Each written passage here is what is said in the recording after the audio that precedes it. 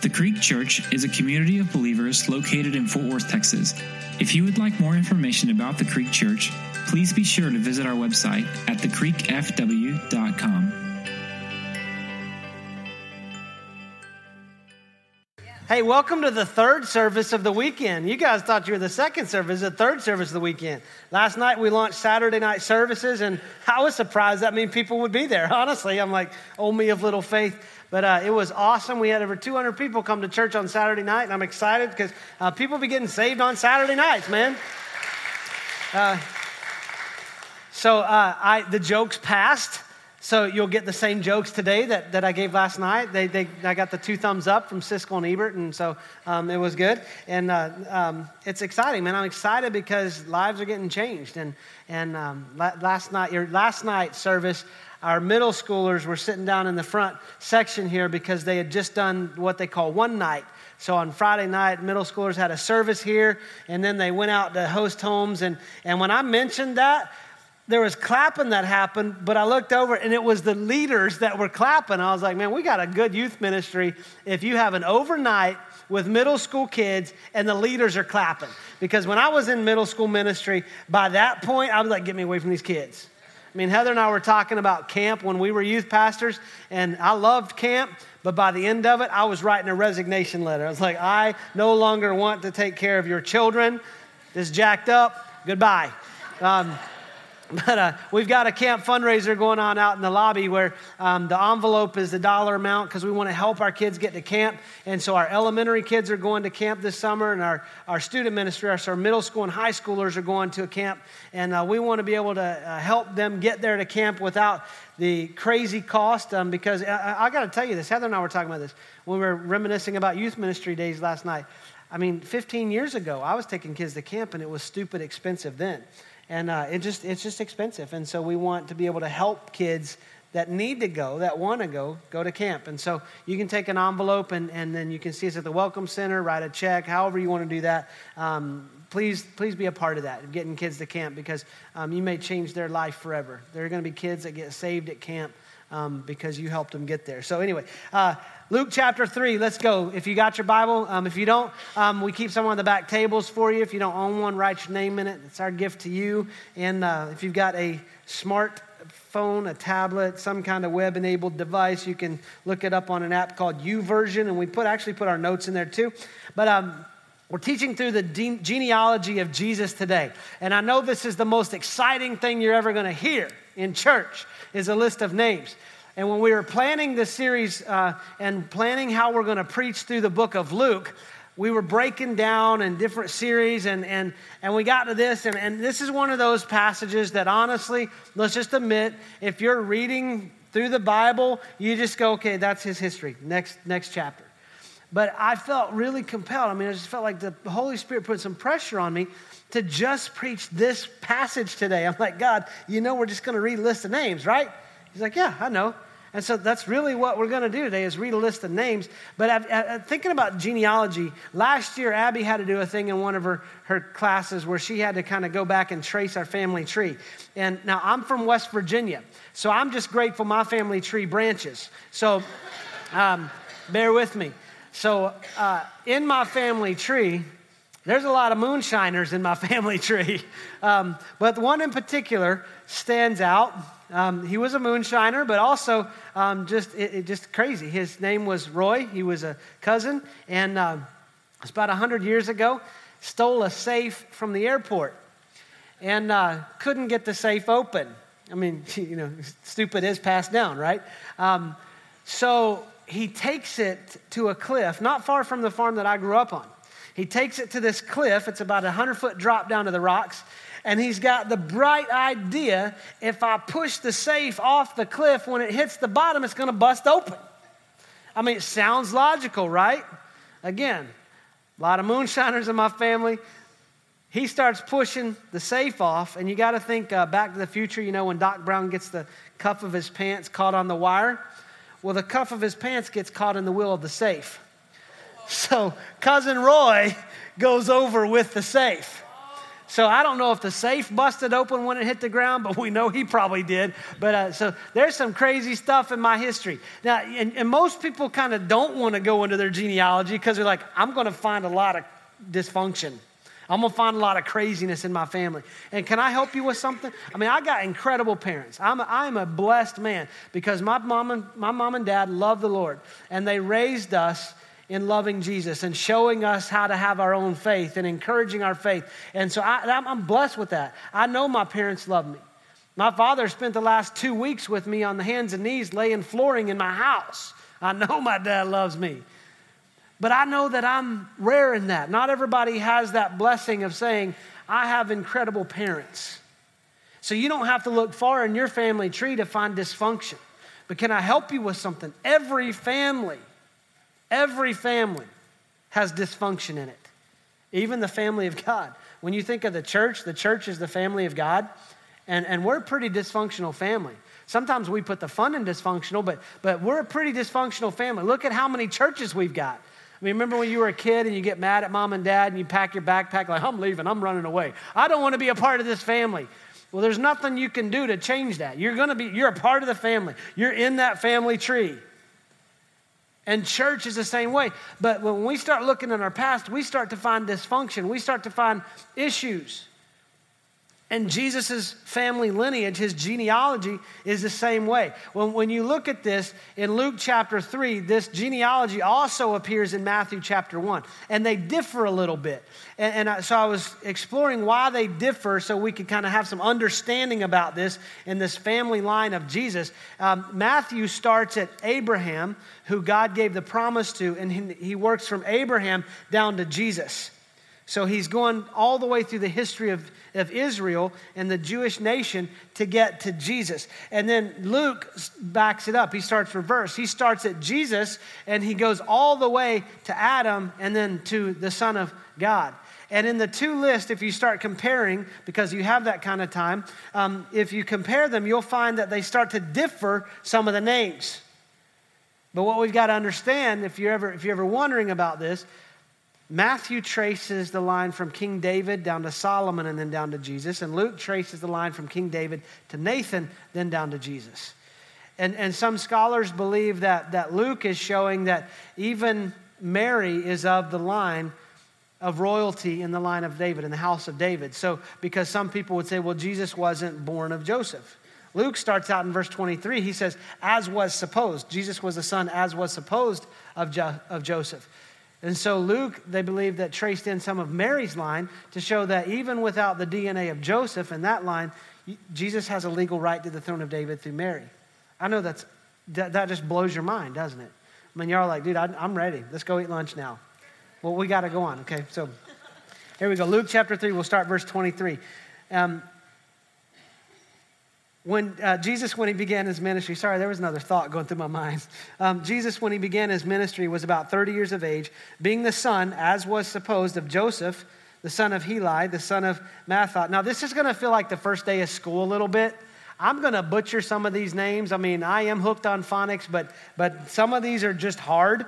And so remember the first day of school, the teacher's like, look, I'm going to try to pronounce your name. Correct me on the pronunciation. So when I call your name, raise your hand, say here. So if any of these people are here, we're in trouble. They're probably waiting on me to get to heaven and be like, you butchered my name, man. I'm a warrior. You're toast. I'll be like, I'm redeemed. Jesus is my friend, you know. Anyway, the son of Heli, the son of Matthat, the son of Levi, the son of Melchi, the son of Jani, the son of Joseph, the son of Mattathias, the son of Amos, the son of Nahum, the son of Esli, the son of Nagai, the son of Math, the son of Mattathias, the son of Simeon, the son of Joseph, the son of Joda, or it could be Yoda. I mean, depending on how you pronounce your J's. The Spirit is strong in that one. The son of... I've got to make a list of names interesting, folks, okay? Where was I? I'll just start at the beginning. Yoda. I'm lost, guys. Okay, there we are. Verse 27. I heard you. Thank you. The son of Johanan, the son of Resa, the son of Zerubbabel, the son of Shealtiel, the son of Neri, the son of Melchi, the son of Adai, the son of Kosam, the son of Elmadam, the son of I like his name. What's up, Don't make me call you by your full name. I don't know. The son of Joshua. Hey, there's a normal name, Joshua. Speaking of Joshua, our keys player. What's up, Josh? Our keys player is Josh. And Lauren, who also is on our worship team, Josh and Lauren got engaged on Friday. So we got some... a new family tree is going to start soon. So anyway, it's exciting. Love is budding at the creek. The son of Eleazar, the son of Joram, the son of Mathat, the son of Levi, the son of Simeon, the son of Judah, the son of Joseph, the son of Jonam, the son of Eliakim, the son of Meliah, the son of Mina, the son of Mattatha, the son of Nathan, the son of David, the son of Jesse, the son of Obed, the son of Boaz, the son of Salah, the son of Nashon, the son of Aminadab. All those I struggle with, and I got Aminadab. How do you imagine that? That's the Holy Spirit at work right there. The son of Admin, he's good in the office. The son of Arni, the son of Hezron, the son of Perez, the son of Judah, the son of Jacob, the son of Isaac, the son of Abraham, the son of Terah, the son of Nahor, the son of Serug, the son of Reu, the son of Peleg. I think we should call him Pegleg. He's going to be waiting for me in heaven.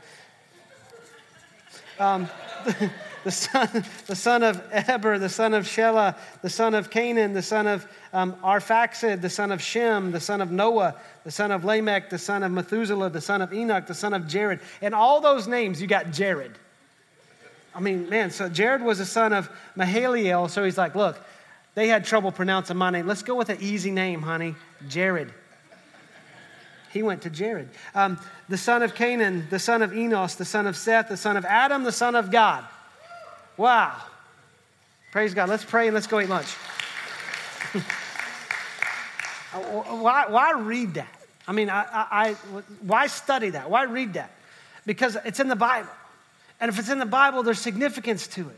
And I believe that God speaks to us even through a list of names. I mean, I believe that God speaks to us through all his scripture. It's all inspired. It's all God-breathed. And he puts these names in here for us to learn something, for our lives to be changed by these names that are in there. And when we start looking at the family lineage of Jesus and the genealogy of Jesus, we can start to think, we get this assessment. I said there's dysfunction in every family. And we can start to look at other families and go, well, it seems like they've got it together.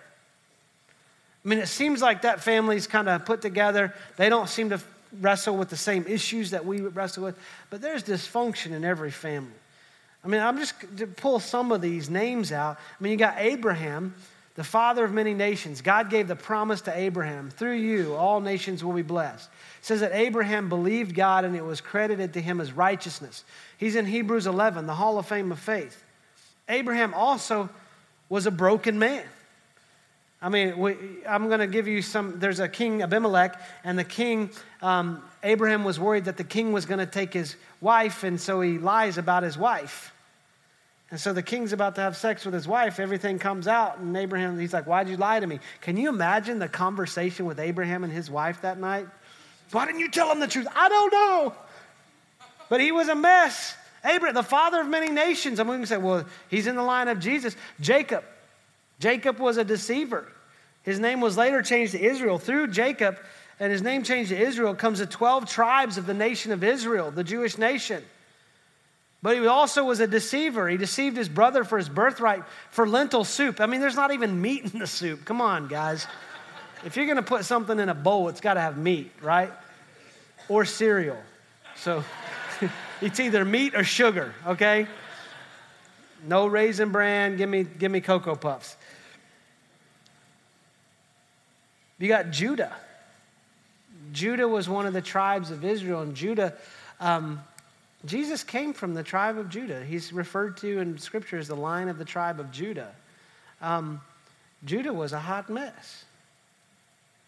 Judah, this is PG-13, so some of y'all might have to do earmuffs, but Judah decided to go hire a prostitute and unknowingly hired his daughter-in-law. That's in the Bible. How messed up is that? So we start to think about that. That's pretty jacked up. But here's the beauty about it. Here's the beauty about God's redemption. I mean, Judah fell into sin, but God still is in control over what's going on. God still redeems broken people. God still works through broken people to accomplish his purpose. I mean, Judah fell into sin, but God's still in control. Then you get to somebody in the list like Boaz. Boaz was a man of God, a strong man, a leader. And we can say, man, he had his stuff together. I mean, he's a godly man, somebody you look at as an example. And we can start to think, well, I've got people in my past and my family that are great examples, and so I can stand on their goodness for my justification. What we've got to get to is here's the beauty about the Bible. The Bible doesn't excuse sin. And the Bible also doesn't let us make excuses about our sin and not serve God. So we can't find ourselves in this situation of going, I'm not good enough for God to do anything with. I mean, a lot of people think that's humility. Oh, you're just being humble. You're saying, well, God, I'm just too messed up. God can't do anything. Can I tell you something? That's a blinding pride. Because what you're saying is, God, I don't trust that your redemptive power is great enough to do anything in my life. And then there's times we look and we go, well, I've got some good in my past.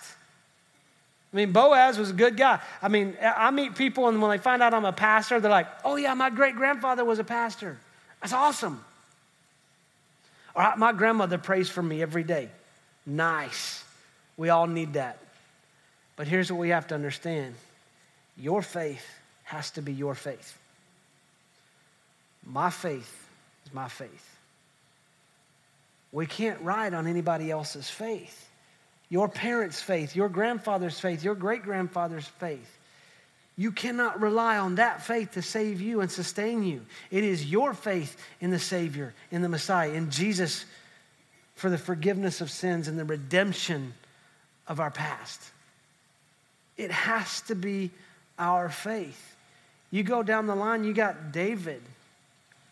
David was known as the greatest king of Israel. David was also a murderer and an adulterer. David should have been out with his troops fighting war, but he's on his roof and he looks out, he's in his room, he looks out his window and he sees Bathsheba bathing on the roof. Thus, we have many blinds now, but he sees Bathsheba. He says, I've got to have her. He calls his servants, they bring her to him. She ends up pregnant, and the way he resolves the issue is he orchestrates the murder of Bathsheba's husband. David goes through incredible pain. The child born dies. But later in David's life, after the redemptive work of God, we see that David is known as a man after God's own heart. It's the redemptive power of God can take a mess and bring redemption and ultimately righteousness through that line. I mean, when I talk about the brokenness of a family tree, some of y'all are thinking about the brokenness in your past. Some of you don't have to look very far back. Some of you may be a grandfather, an aunt, uncle, a parent that's caused or inflicted incredible pain in your life. Maybe you're a victim of abuse. And you look back and you think, I'm unredeemable. Or maybe God's calling you to the truth today that you're the abuser in your family. And it's time to stop. And we can't say it's because of my DNA. Because the redemptive power of God can take DNA and create an incredible destiny. But what has to happen is there has to be a family intervention. There has to be a change that happens.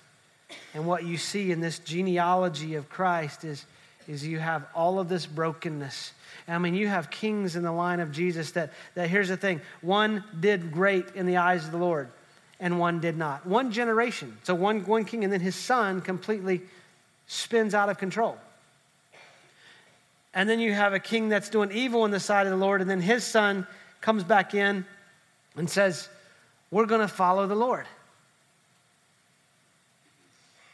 But something has to happen. There has to be, in all of that line of brokenness, there has to be an intervention, and that's Jesus coming into the family line. And when I look at this list, it just shows me that God's in control over history. I mean, even my history, even your history. And we start to think, well, God, you're in control over history, so you're in control of the good things that happen in my life. You're in control of the terrible things that happen in my life. And honestly, when I say something like God's in control over history, here's what it brings up. It brings up a question of, in that pain that I was going through, where were you, God?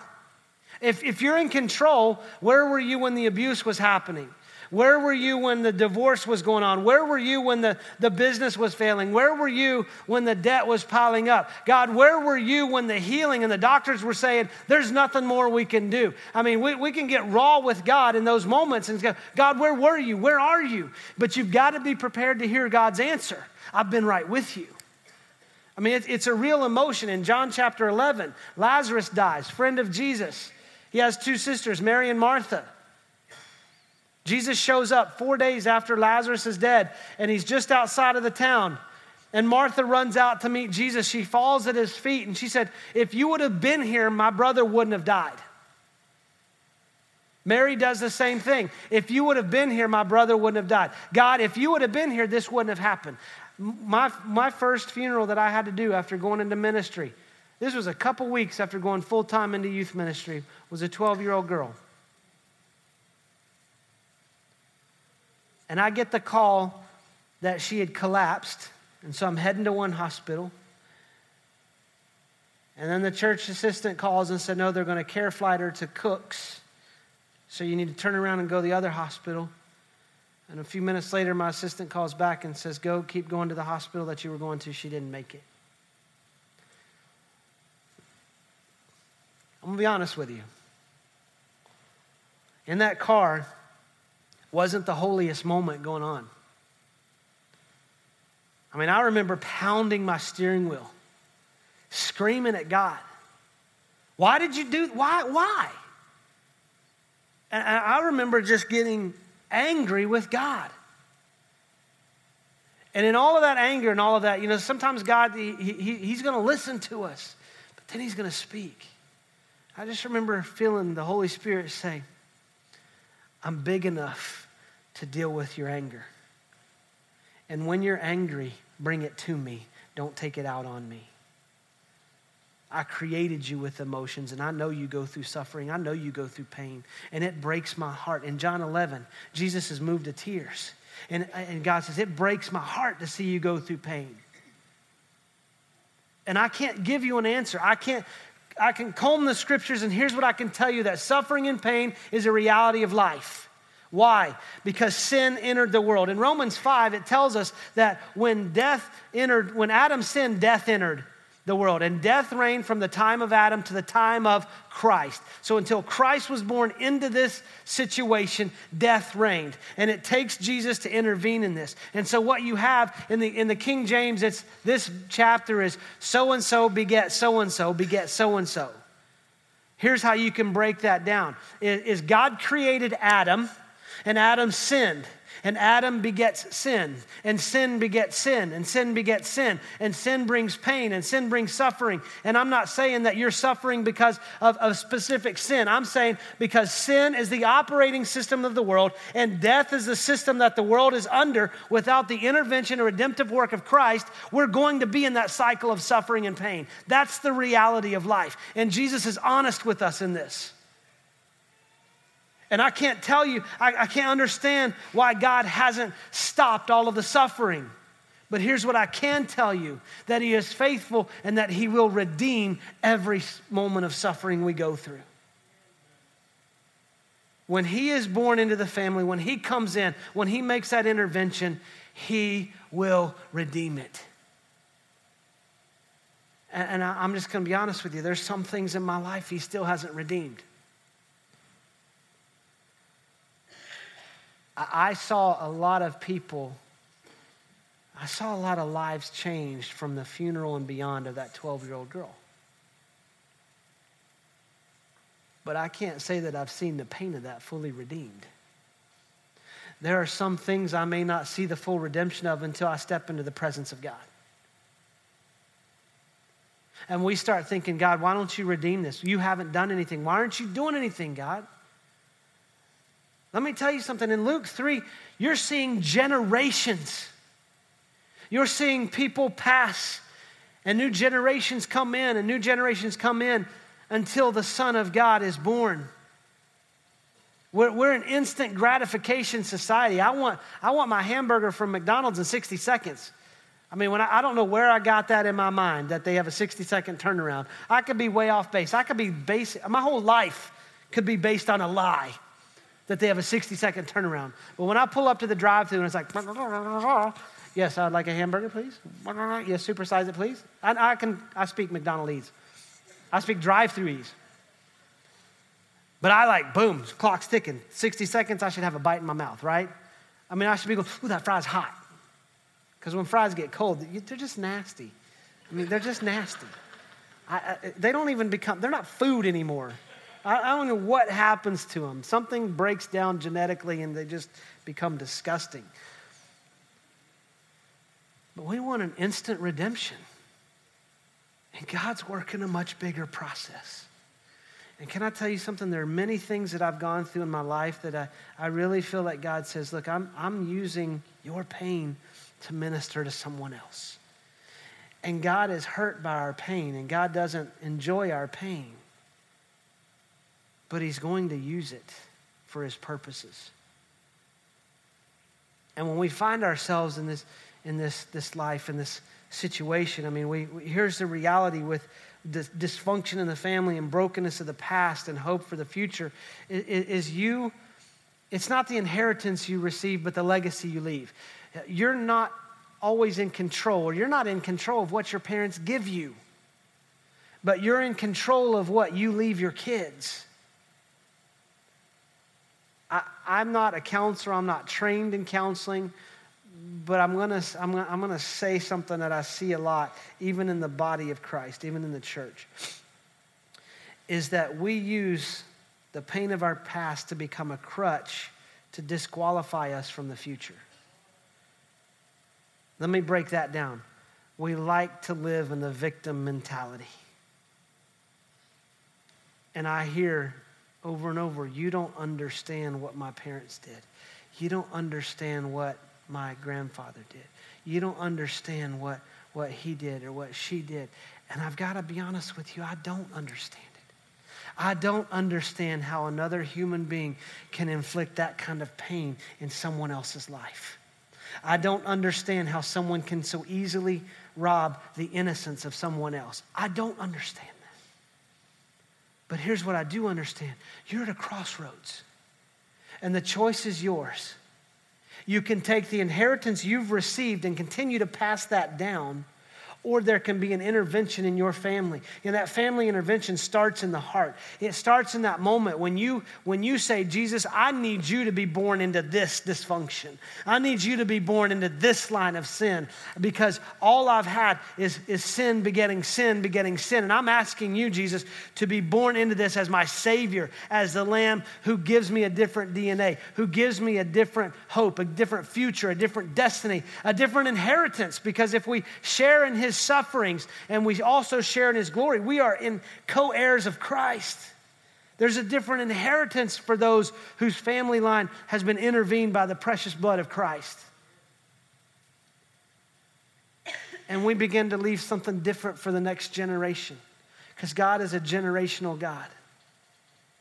Moms, you may be the one that changes the inheritance to a legacy of hope. Dads, you may be the one that leaves your kids with the grace and the hope and the redemptive work of Jesus in your life. Not that they stand on your faith, but they see the goodness of God. And they see that he has redeemed you. And you leave something better for your kids than you received. God may use you to redeem the people who hurt you. This isn't a rejection of your parents. This is a repenting and letting God redeem you, and he may redeem them. He may use you, he may not. Because what I've seen is that the story of God's redemption, he continues to write through his children. Who are his children? In the book of John, the Gospel of John, I love the way he puts Jesus' entrance into the world. He says, in the beginning was the Word, and the Word was with God, and the Word was God. Later on, he says, and the Word became flesh and made his dwelling among us. He's speaking of Jesus. So wait, Jesus just entered this family line after all of these generations. No. Jesus existed before the generations began. Jesus is the generations. And in this moment, Jesus enters in to bring that hope, to put an exclamation mark on the redemption story of the cross. And God continues to write that with us. And in John chapter 1, verse 11, it says that Jesus came to his own. He was born a Jew. He was born in a royal line. He came to his own, and his own people did not receive him. But those who believed in him, he gave the right to become children. And these children, they're not born of human will. So it's not a thing that I will. It's not a thing of the flesh, but this is of God. And so through this blood of Christ that was shed on the cross of Calvary for the redemption of sin, for the redemption of our life, for the redemption of our past, for the hope of our future, he calls us his kids.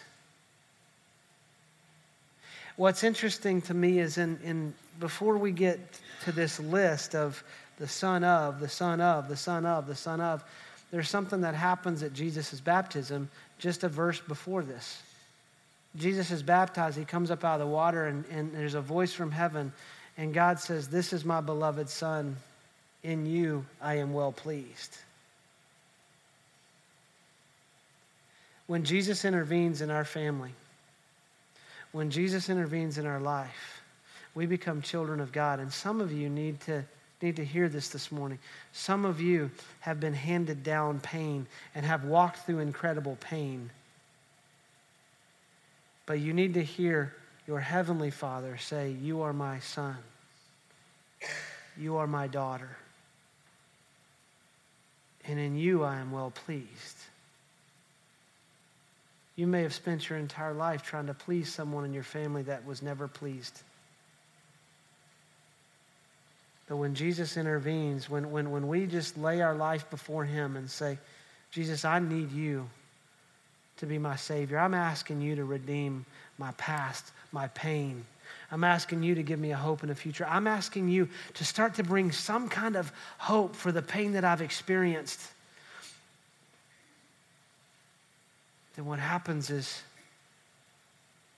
we can start to see some purpose in that. Because it's hard to find purpose in pain. And it doesn't mean we're not going to continue to go through hurt and deal with pain and deal with suffering and deal with trials.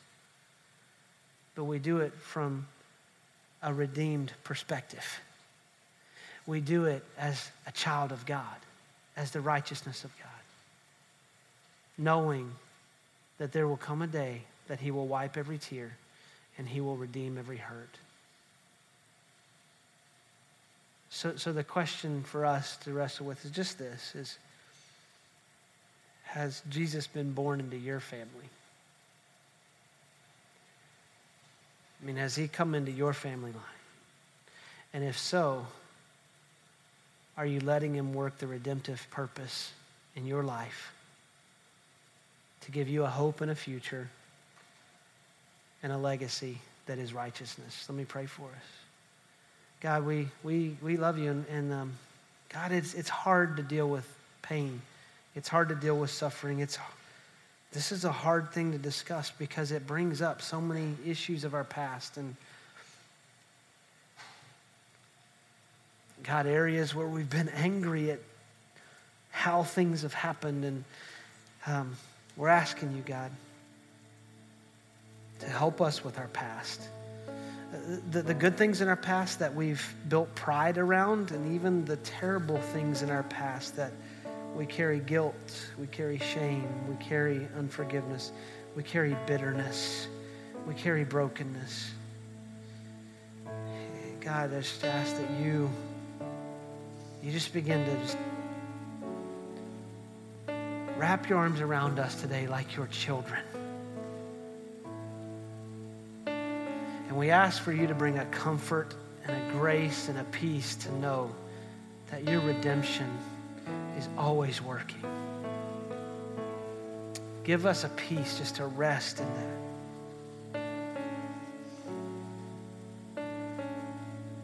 God, I pray if there's anyone in this room that you've never intervened in their family, there's never been that moment that you have been born into them, into their line, into their tree, into their lineage, into their genealogy, that right now you just give them the courage where they sit just to ask you, Jesus, be my Savior. I'm asking you to be born into this dysfunction. I'm asking you to be born into my sin, into my past, into my hurt, into my everything.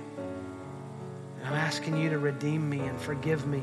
I'm asking you to make me a child of God so that I can be the person you've created me to be and called me to be.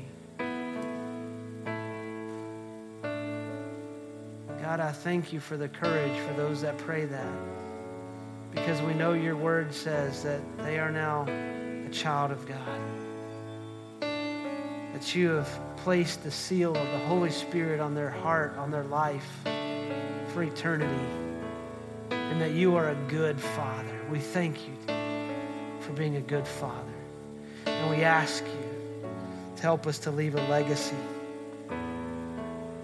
that is the righteousness of God. Help us to be the husbands, the wives, the men, the women, the fathers and the mothers and the children that you've called us to be. Thank you for redeeming our lives. In Jesus' name we pray. Amen. Thank you for listening to the Creek Church Podcast. If you would like more information about us, please visit our website at thecreekfw.com.